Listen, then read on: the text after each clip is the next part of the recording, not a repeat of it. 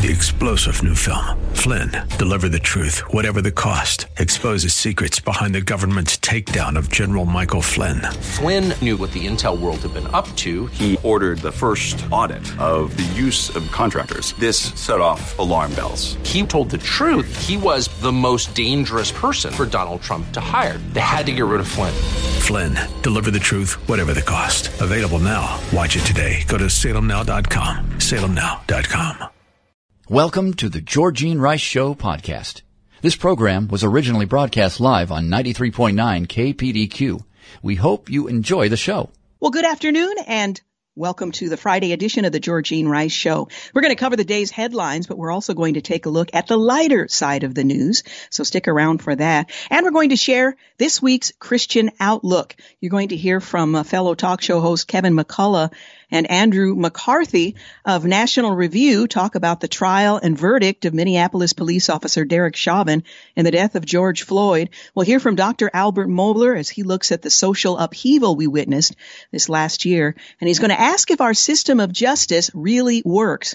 You're not going to want to miss that. Plus, again, fellow talk show host Bob Burney takes a closer look at Ohio's Down Syndrome Non-Discrimination Act that was recently upheld in court. All of that coming up on today's program, the Georgene Rice Show Friday edition. James Blend is producing today's program, Clark Hilton Engineering, and Dan Rice has given up the use of his office for the sake of the cause. Well, Governor Brown held a briefing earlier today on COVID-19 vaccines. She said COVID cases are surging across the state, and the Centers for Disease Control, or CDC, is investigating after an Oregon woman died of a rare blood clot within 2 weeks of receiving the Johnson & Johnson vaccine. They're looking into whether or not there's a connection. Well, the governor spoke about the state's ongoing response to COVID-19 during a briefing earlier this morning. The governor was joined by representatives of the Oregon Health Authority, Oregon Health and Science University, and the Oregon Latino Health Coalition. 23 of Oregon's 36 counties have moved into the high-risk level as of today. And on Thursday, OHA Director Patrick Allen told state lawmakers that Oregon is the fourth highest state in the country for the rate of growth in cases over the past 2 weeks. Well, the state's weekly report for April 12th through the 18th announced 4,742 new COVID cases during that week. That's a 27% jump over the previous week and the fourth week in a row in which COVID cases increased by 20% or more. Now, some are suggesting this looks like November. Well, Oregon counties will move back into the extreme risk category. The same indoor dining bans indoor dining at restaurants, significantly reduces the number of people who can be inside a gym or outdoor entertainment space. Oregon continues to respond to the pause of the Johnson & Johnson COVID-19 vaccine after rare blood clots were discovered in several women, 6, in fact, in the U.S. after getting the vaccine. Yesterday, OHA reported that an Oregon woman developed the same type of rare blood clot and died within 2 weeks of receiving the Johnson & Johnson vaccine. They're, along with the other agencies, are now investigating to determine if the Oregon woman's death was directly tied to the vaccine. OHA says that until the investigation is complete, it cannot be concluded whether her death was related to the vaccine or not. Well, as I mentioned, as positive COVID-19 cases continue to surge in the state of Oregon, 10 counties are moving into the high-risk category. Now, that new risk level assignment for counties in Oregon is going to be in effect from today through the 6th of May. There are 23 counties at the high-risk level, 3 at moderate risk, and 10 at the lower risk. Risk categories correspond with health and safety measures. Additionally, 11 of the 23 high-risk counties qualify to be at extreme risk. However, because the statewide hospitalization criteria for extreme risk have not been met, the counties will remain at high risk.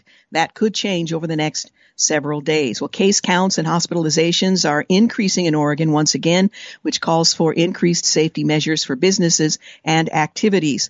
Washington County will join its metro neighbors, Multnomah and Clackamas, in the high-risk category today. Tri-County Lead health officer Dr. Jennifer Vine says cases continue to trend upward in the region, and they don't quite know why that's the case. What's causing the trend is hard to pinpoint, according to Vines, but there are a few contributors. We're seeing more spread among younger people, and that makes sense since we protected our older group with vaccines as a priority. It makes sense that the virus would find its way into younger people and spread there. You can now find eligibility among Oregonians 16 and older. Vine said we have to in play some variants. The most common one is the California variant, which is about 20% more contagious. We do have some of the others, like the United Kingdom and the P1 from Brazil. Those, for now, are a minority of the variants, but they're here and they're more contagious. Again, in the lower risk category, there are 10 counties in Oregon, moderate risk 3, and among the 23 in the high risk category in Oregon, Clackamas, Multnomah, and Washington County, which moved from moderate to high risk. Well, taking a look at national news, the Ohio police officer in the Ma'Khia Bryant shooting used the best judgment, a neighbor says, according to a video that he says doesn't lie. Well, the Columbus, Ohio police officer who fatally shot a teenager on Tuesday reacted with what he thought was the best judgment to prevent the death of another teenager being threatened by Ma'Khia. And a neighbor whose surveillance camera captured the video of the incident agreed on Thursday. Well, Donovan Brinson shared his views in an exclusive interview after reviewing the footage. Brinson did not witness the incident himself, but reviewed the surveillance footage recorded from his home, which is located across the street from where the shooting took place. The video doesn't lie, he says. The police officer did what he thought was best, given that he had only seconds to react. Well, others will determine whether or not that is the case, as he is on leave and the details are being reviewed. President Biden's open border policies have agents burned out, according to the Department of Homeland Security, a whistleblower speaking to Fox News. That whistleblower painted a grim picture of conditions on the U.S.-Mexico border in an exclusive Hannity interview with Fox News contributor and investigative reporter Sarah Carter. Carter explained that border officials are growing increasingly frustrated with dangerous conditions and negligence inside migrant processing centers, and they're desperate for Washington authorities to step in. How frustrated are DHS officials? Federal law enforcement officers working along the border? What are you hearing? What's the feeling? Carter asked during that interview.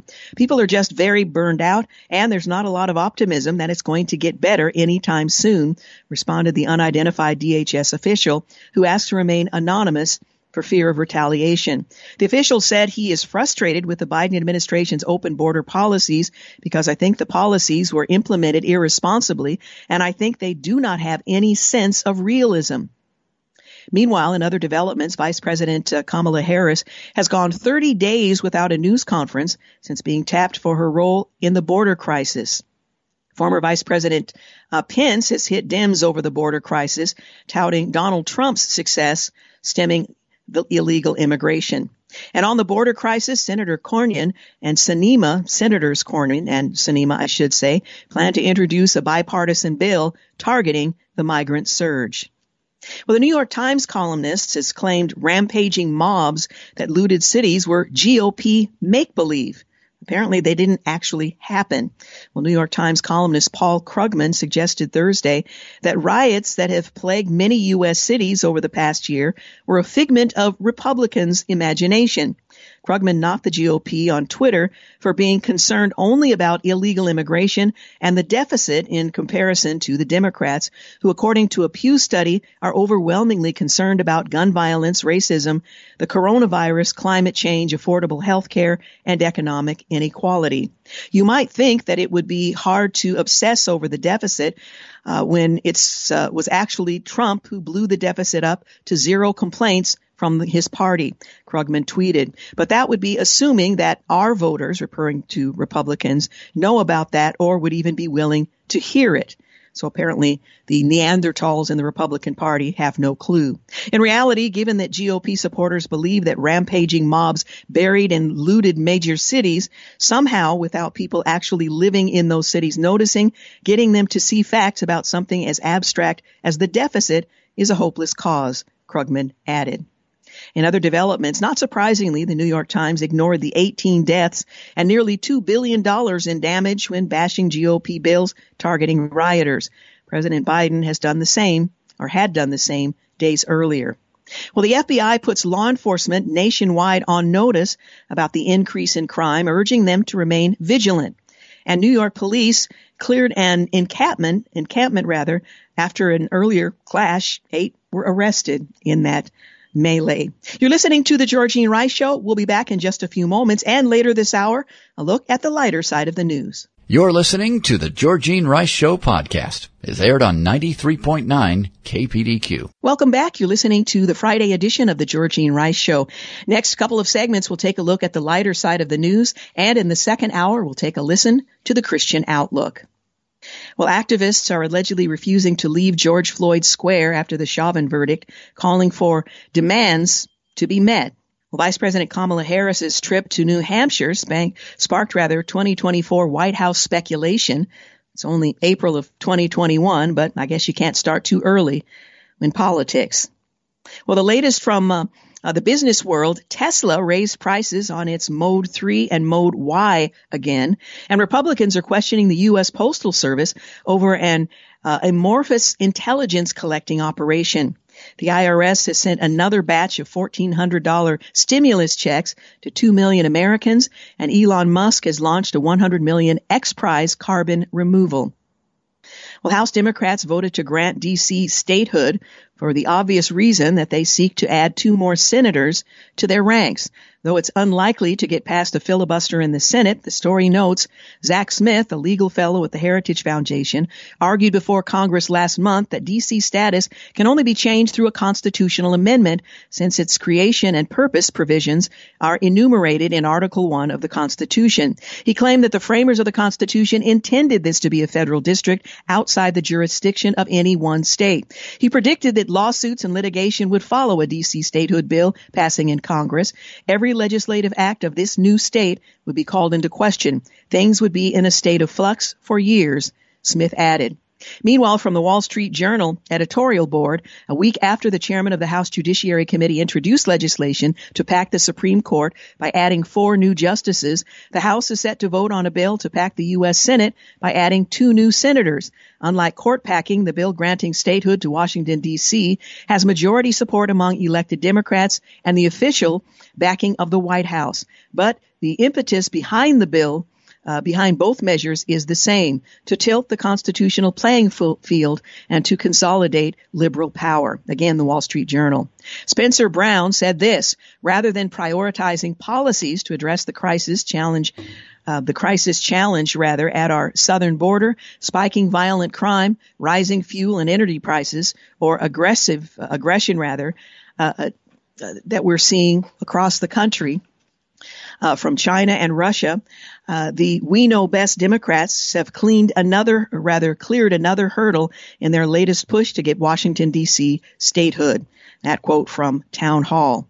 Well, Senate Democrats voted down an amendment to stop discrimination against Asians. Not a single Democrat agreed that we should not fund any institution of higher education that discriminates against Asian Americans in recruitment, application review, or admissions. The amendment was rejected as the Senate overwhelmingly passed a hate crimes bill to address violence targeting Asian Americans. And stocks tumbled on reports that President Biden wants to double capital gains taxes for the wealthy. The story from the Washington Examiner notes the proposal would nearly double the capital gains tax for wealthy individuals from 20% rate. It is now to 39.6%. Individuals making $1 million or more could end up paying a federal rate of up to 43.4% when an existing Obamacare surtax on investment income is included. The news, while not yet confirmed, caused stocks to drop the most of over a month, with the S&P 500 down about 0.92% at close. The Dow Jones Industrial Average closed more than 320 points lower, and the Nasdaq was down about 0.94. Another story notes before the report hit, major averages were trading higher, buoyed by better than expected unemployment data and some positive earnings reports. The president says the U.S. must cut all greenhouse gas emissions by 2050. David Harsanyi reports that President Joe Biden declared that the United States had a moral imperative to adopt an ambitious goal of cutting greenhouse gas emissions by 50% from 2005 level by 2030 and 100% by 2050. Such an effort, if we were serious about it, would entail massive destruction of wealth, a surrender of our international trade advantages, the creation of a huge intrusive state-run bureaucracy at home, the inhibition of free markets that have helped make the world a cleaner place, and a precipitous drop in the living standards of most citizens, especially the poor. You can read more on that in National Review. And from the Wall Street Journal, the Biden goal will require the electric grid to be totally rebuilt in 10 years. According to the Natural Resource Defense Council, the U.S. will also have to double its share of carbon-free power to 80% from 40% today, half of which is now provided by nuclear to have any hope of achieving Mr. Biden's pledge. All coal plants would have to be shut down, and of course electric vehicles rely on that, as does much of our infrastructure, and natural gas plants would be phased into obsolescence. Wind and solar energy would have to increase 6 to 7-fold. The Obama Clean Power Plan, which the Supreme Court blocked in 2016, looks modest by comparison. It sought to reduce CO2 power emissions by 32%. Most homes would also have to be electrified. So if you like your gas stove, you won't be able to keep it. Farmers would also have to accept climate-smart agriculture and forestry, according to EDF. Again, you can read more on that in the Wall Street Journal. Well, Kansas governor has vetoed a bill to protect women from being forced to compete with men. Democrat Laura Kelly was concerned it would harm the state's business climate, so she chose that over girls. Abigail Shrier, writing on Twitter, says, "Amazing. A bill in Kansas to keep girls' sports for girls is called divisive by the governor." And Politico tells reporters they can't use crisis when describing the crisis on the border, even though Biden slipped up and admitted it was, in fact, a crisis. Well, Politico claims it doesn't fit the dictionary definition of crisis, but a quick look at the dictionary definition reveals that it most certainly does. It doesn't fit the political definition. Virginia Democrats are eliminating accelerated math courses in their equity plan. The classes are now off the table prior to the 11th grade. And progressive employees at Simon & Schuster are demanding the publisher cancel the book with Vice President Pence. But CEO Jonathan Karp rejected their demands, explaining, "We come to work each day to publish, not cancel, which is the most extreme decision a publisher can make, and one that runs counter to the very core of our mission to publish a diversity of voices and perspectives. We will, therefore, proceed in our publishing agreement with Vice President Mike Pence," end quote. What a refreshing approach. Senator Tim Scott will give the GOP rebuttal to President Biden's State of the Union address. We face serious challenges on multiple fronts, but I am as confident as I have ever been in the promise and potential of America, Scott said in a statement. I look forward to having an honest conversation with the American people and sharing Republicans' optimistic vision for expanding opportunity and empowering working families. Well, in government and politics, what attacks and by whom? Well, the Senate passes anti-Asian hate crimes that the House declines. GOP senators are unveiling a $568 billion infrastructure counteroffer, but naturally, Democrats are unimpressed. In national security, useless UN elects women's rights abuser Iran to the Women's Rights Commission. And Chinese Communist Party is being tied to new hack attacks targeting the U.S. government. Not so new after all. The UK Parliament wisely declares China's treatment of Uyghurs to be genocide, and Russia has ordered troops to withdraw from the Ukrainian border after a buildup that alarmed the West. Now, who's inciting insurrection? Well, Black Lives Matter has stormed into an Oklahoma capitol. No hue and cry, because I guess it depends on your ideology to determine if insurrection applies. Discrimination. Minneapolis's George Floyd Square has given particular instructions for whites. Apparently, there are a set of rules for one based on your nation of origin and skin color. In health, preliminary data show no safety concerns for pregnant women receiving COVID vaccines. And California's public universities are planning to require COVID-19 vaccinations for the fall. Well, on this day in history, 1789, President-elect George Washington and his wife Martha move into the first executive mansion, the Franklin House in New York. And 1968, student protesters began occupying buildings on the campus of Columbia University in New York. Police would shut down the protests a week later. 1968, the Methodist Church and the Evangelical United Brothers Church merged to form the United Methodist Church. And 1971, hundreds of Vietnam veterans opposed to the conflict, protest by tossing their medals and ribbons over a wire fence in front of the U.S. Capitol.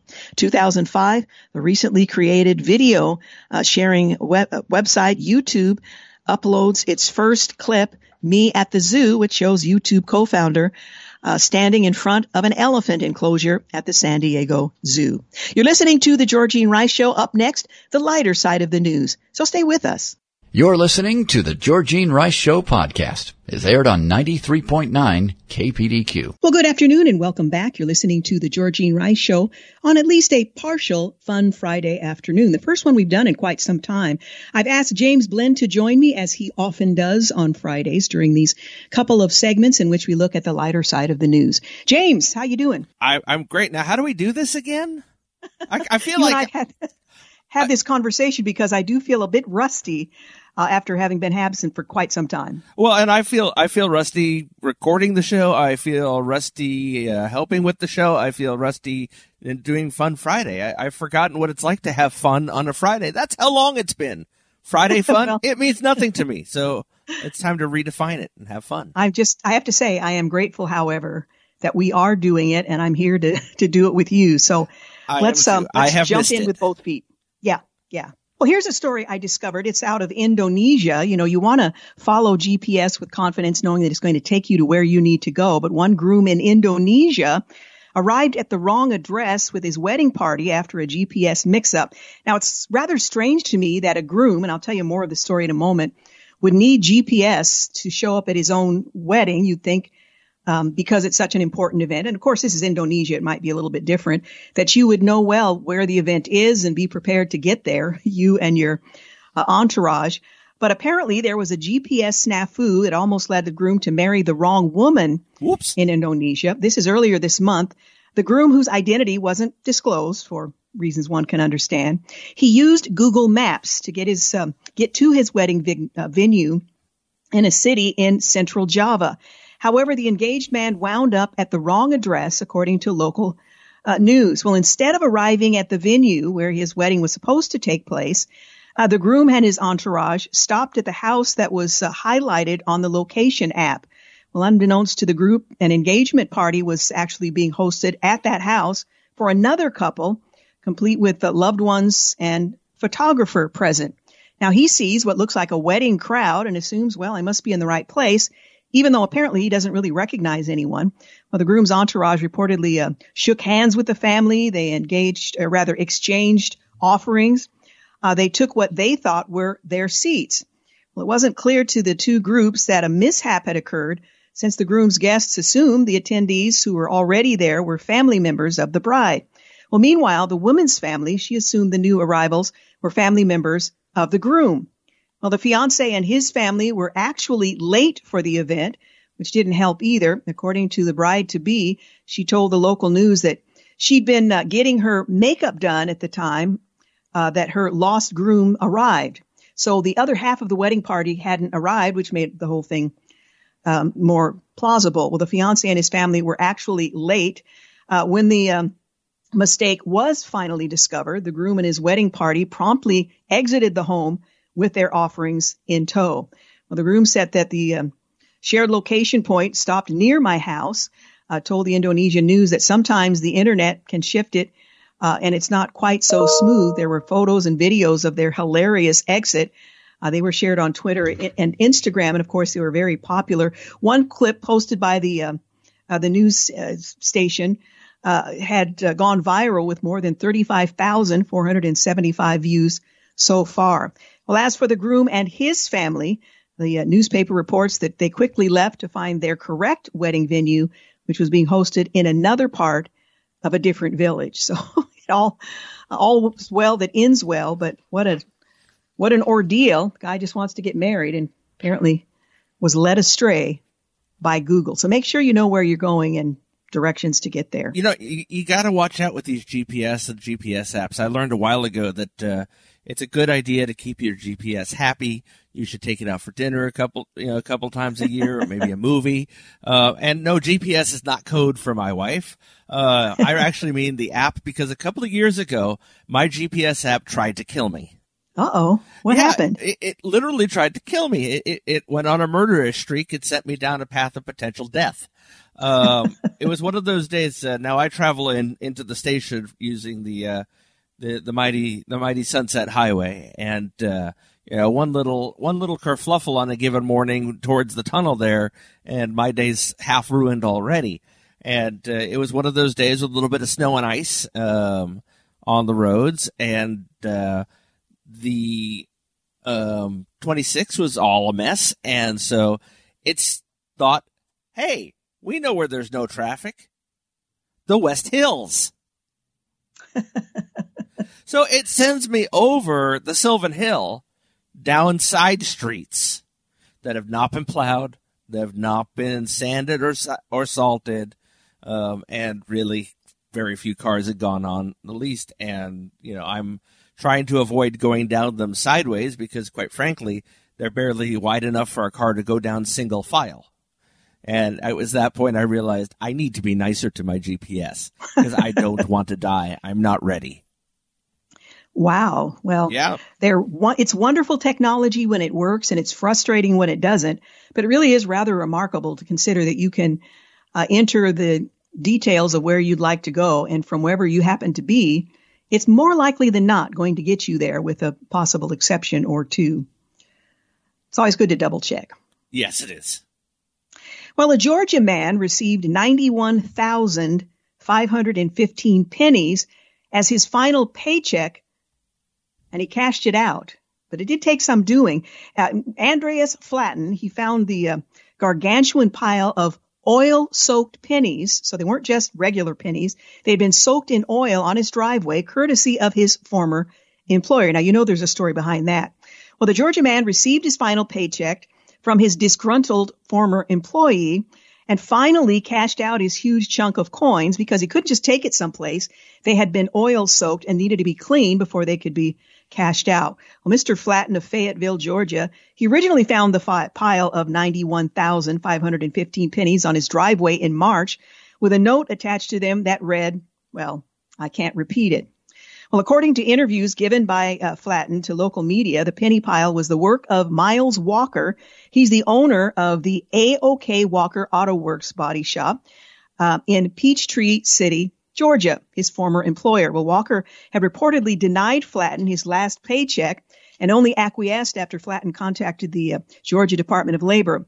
Well, Coinstar, known for its coin cashing kiosks, came to Flatten's assistance after his story went viral. The company picked up the heap of oil-soaked coins, which Flatten had stored in a wheelbarrow with wheels that had deflated from the staggering weight, and gave him $1,000 in cash. He says it was a shock and frustrating to be paid in this manner, and it was an extra burden that the pennies were covered with an oily substance, which was deliberate. I was spending an hour or two a night trying to clean the pennies and probably only cleaned off about $5 worth. Well, the owner of the Coinstar, the CEO, I should say, said the company processes approximately 41 billion coins annually. So picking up 91,000 pennies was all in a day's work. Well, Flatten's girlfriend had something to say about the whole ordeal, which wasn't very flattering. But the former employer, Mr. Walker, has been accused of creating a hostile work environment by other employees who said he ripped up pay stubs in front of coworkers and demeaned female staff. So this wasn't out of character. But apparently his effort to deprive his former employee of his final paycheck failed, and Mr. Flatten enjoyed his $1,000 final check. Boy, that would be really maddening, and to go through the trouble to come up with 91,500 plus pennies and then soak them in some sort of sticky, oily substance and drop them off in the driveway of your former employee, he had to really be upset. You know, it's funny because I thought we had a coin shortage going on still. Well, probably because these pennies. We now know where 90% of the pennies in the world are. I mean, you know, of course, it seems like there's always pennies when you don't need them. When you do, they're nowhere to be found because they're sitting in some dude's driveway. But yeah, that's a low class move from the employer. There are other ways of saying, you know, you won't be missed. Yeah, by the way, he and his business have been inundated with unfavorable reviews since this story hit the news. Hey, we're going to take a quick break. We're out of time. I'm listening to James, but you're listening to the Georgene Rice Show on these two segments where we take a look at the lighter side of the news. Stay with us. We'll be back. You're listening to the Georgene Rice Show podcast. It's aired on 93.9 KPDQ. Hey, welcome back. You're listening to the Friday edition of the Georgene Rice Show. James Blend has joined me, and we're taking a look at the lighter side of the news. Thanks for joining us, James. Absolutely. It's kind of been fun kind of getting back in the saddle again this week. And now to kind of conclude that with some Friday fun is, it's like pennies from heaven. 91,000 of them. Exactly. Plus. Well, a Kentucky resident declared herself the winner of a TikTok challenge for the dumbest tattoo. Well, there's a backstory. Her name is Leah Holland. She said she pondered her self-affirmation tattoo for 2 years before she finally went ahead and got the thing. If only she had waited just a bit longer. While competing in a TikTok challenge for the dumbest tattoo you've ever gotten, she showed off her ill-advised ink, and it was a winner by all accounts. Well, the tattoo that she said in a clip was meant to reinforce being true to yourself and real and not pretending to be something you're not. I mean, that was the sentiment behind it. Well, one can understand why one would want to express that if you're inclined to get a tattoo. But in the times ahead, it would mean something entirely different. Well, the 25-year-old of Georgetown, Kentucky, said she got the tattoo on the 4th of March, 2020. Now, the 4th of March is in pretty close proximity to the declaration of a global pandemic.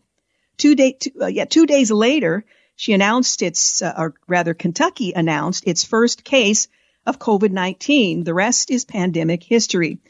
Well, she pulled up her sleeve to reveal and read the tattoo, which simply said, "Courageously and radically refuse to wear a mask."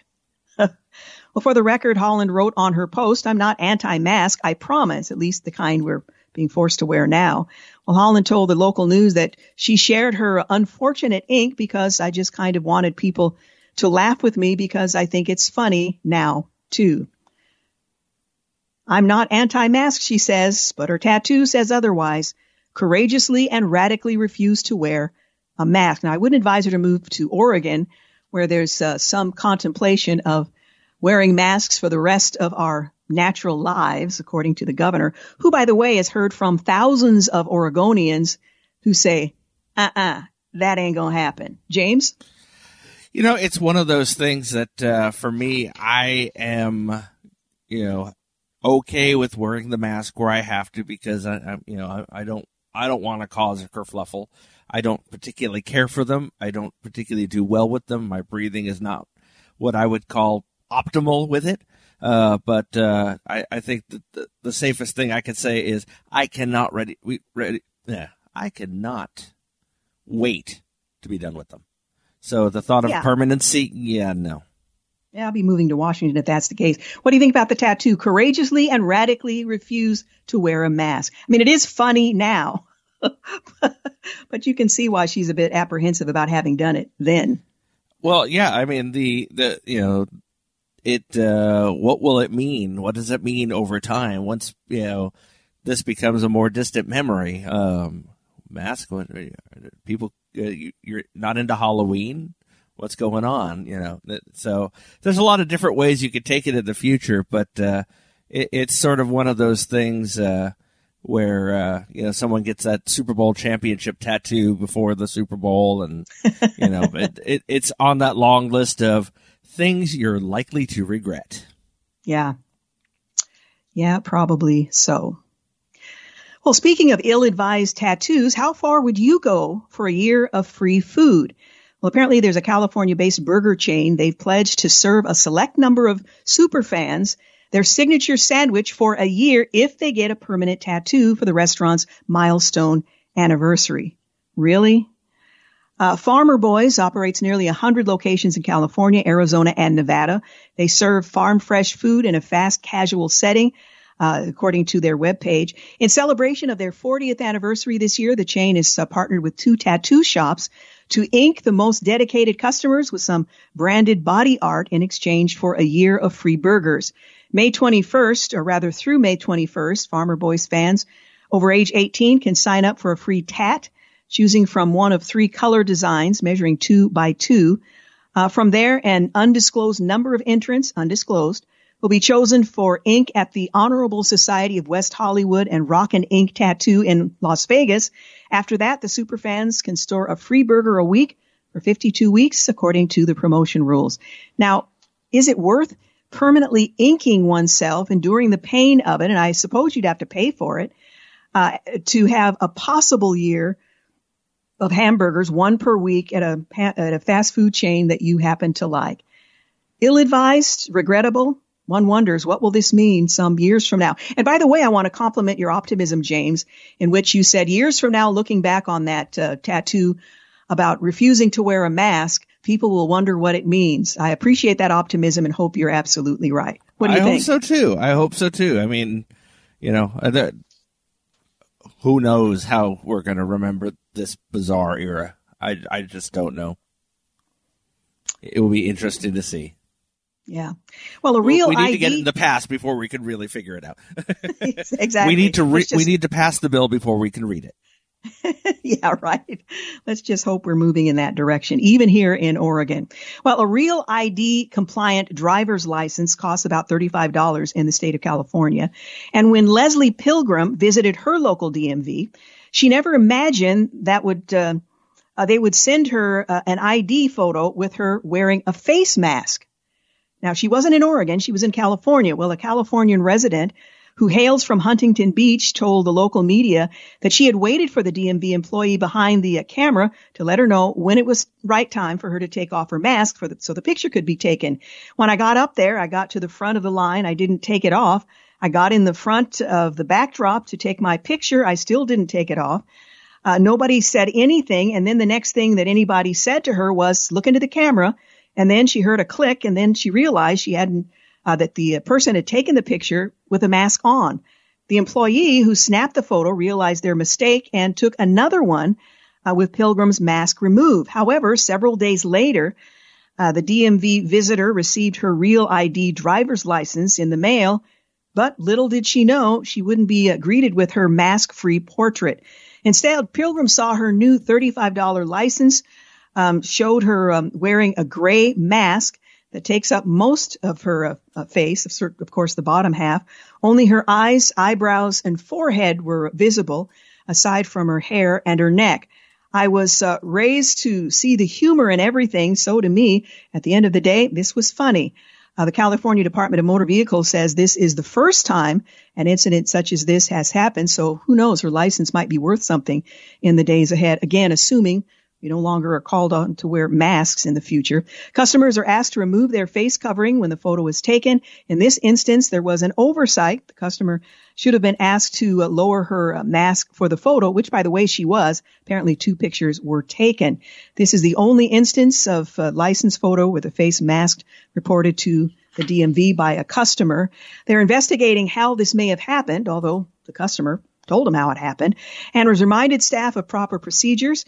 The DMV contacted the customer. An appointment has been scheduled for a new photo to be taken. Now, Real IDs, you might recall, will become an identification requirement for people who want to enter federal facilities, nuclear power plants, or commercial airplanes at federally regulated airports starting October 1st, according to the Department of Homeland Security. And there's some concern as to whether or not the apparatus is sufficient to get all residents who are eligible for them to actually get them in time. I know Oregon has lagged behind as well. So a driver's license with the mask. For some of us, that's quite an improvement, but I guess it's not going to be very helpful as Real ID. Yeah, I'm still not figuring out this whole ID thing. I just want to show my face on the side of a milk carton and be done with it. Well, who Have knows? you That seen may me be the next lately? thing. Do you remember years ago, and I'm not even sure you were at the station yet, but we did some kind of an advertising campaign in which KPDQ on-air staff were pictured on milk cartons. I had one at the time. I don't still have it as far as I can remember, but my face was on a milk carton. I think it was shortly before I started at the station, because I do remember them. I want to say that it was, weren't they Alpenrose? Yes. That's what I thought. I miss Alpenrose. That was what came into my head as being the obvious answer there, as we had a very long-standing relationship with them, and yeah, I do remember seeing them. I didn't know any of you then, so I probably didn't think much of it at the time. But casting my mind back, the sad thing is I still haven't found you.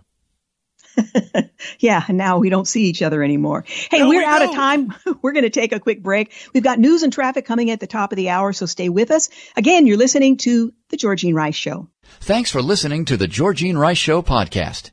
If you'd like to download a podcast of the show or would like more information on today's guests, please visit the show at kpdq.com or on Facebook. Follow the show on Twitter at GRiceShow and like us on Facebook. And join us live every weekday at 4 for more critical thinking for critical times on 93.9 KPDQ.